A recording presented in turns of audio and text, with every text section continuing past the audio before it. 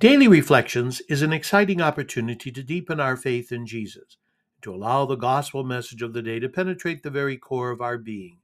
My friends, I invite you to allow the Lord of life to guide you and give you the courage to live as dynamic disciples. Let's offer this day to the way, the truth, and the life. Today we celebrate Tuesday of the 22nd week in Ordinary Time, and we begin with Psalm 27. I believe that I shall see the good things of the Lord in the land of the living. Together, I believe that I shall see the good things of the Lord in the land of the living. The Lord is my light and my salvation. Whom should I fear? The Lord is my life's refuge. Of whom should I be afraid? One thing I ask of the Lord, this I seek, to dwell in the house of the Lord all the days of my life, that I may gaze on the loveliness of the Lord and contemplate his temple. I believe that I shall see the bounty of the Lord in the land of the living. Wait for the Lord with courage. Be stout-hearted and wait for the Lord. I believe that I shall see the good things of the Lord in the land of the living. Together, I believe that I shall see the good things of the Lord in the land of the living. Our gospel for today is taken from Luke chapter 4, verse 31 to 37. Jesus went down to Capernaum, a town of Galilee. He taught them on the Sabbath, and they were astonished at his teaching, because he spoke with authority. In the synagogue there was a man with the spirit of an unclean demon, and he cried out in a loud voice, "What have you to do with us, Jesus of Nazareth? Have you come to destroy us? I know who you are, the Holy One of God." Jesus rebuked him and said, "Be quiet, come out of him." Then the demon threw the man down in front of them and came out of him without doing him any harm.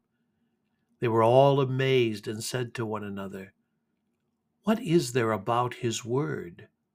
For with authority and power he commands the unclean spirits, and they come out." And news of him spread everywhere in the surrounding region. Today I'd like to really take note of Jesus' authority, his power to preach, to heal. Today, Jesus goes to Capernaum, a town in Galilee, and begins to teach in the synagogue on the Sabbath day. The significance of Jesus' authority lies in the fact that it's not derived from human sources or mere human wisdom. The people witnessing Jesus' exorcism of the unclean spirit recognize that his word is not just powerful or influential, but authoritative. They acknowledge that Jesus has the authority to command even the unclean spirits, and they obey him. My friends, Jesus' authority is rooted in his divine nature as the Son of God. I'm reminded of a declaration Jesus makes in another gospel, Matthew 28, verse 18. All power in heaven and on earth has been given to me. I think this statement signifies his supreme authority over all creation and demonstrates his position as Lord and King. This authority manifests itself in various ways throughout the Gospels. Jesus speaks with authority, often prefacing his teachings with phrases like, "Truly, I say to you." His words carry weight and they demand obedience. He reveals divine truths and corrects human misconceptions. He challenges traditional interpretations of the law and offers a deeper understanding of God's will.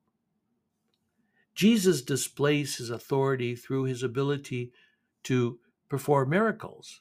He heals the sick, raises the dead, restores sight to the blind, casts out demons.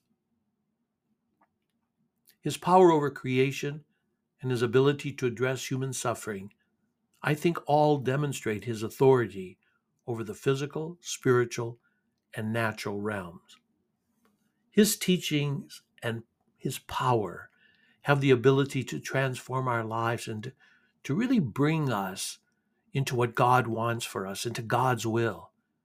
Jesus' authority is of immense significance because it reveals his divine nature. It sets him apart as the ultimate source of truth and power and invites us to surrender ourselves to his lordship, knowing that in doing it, we will find freedom, we will find true healing, we will find eternal life. Have a great day. Be sure of my prayers.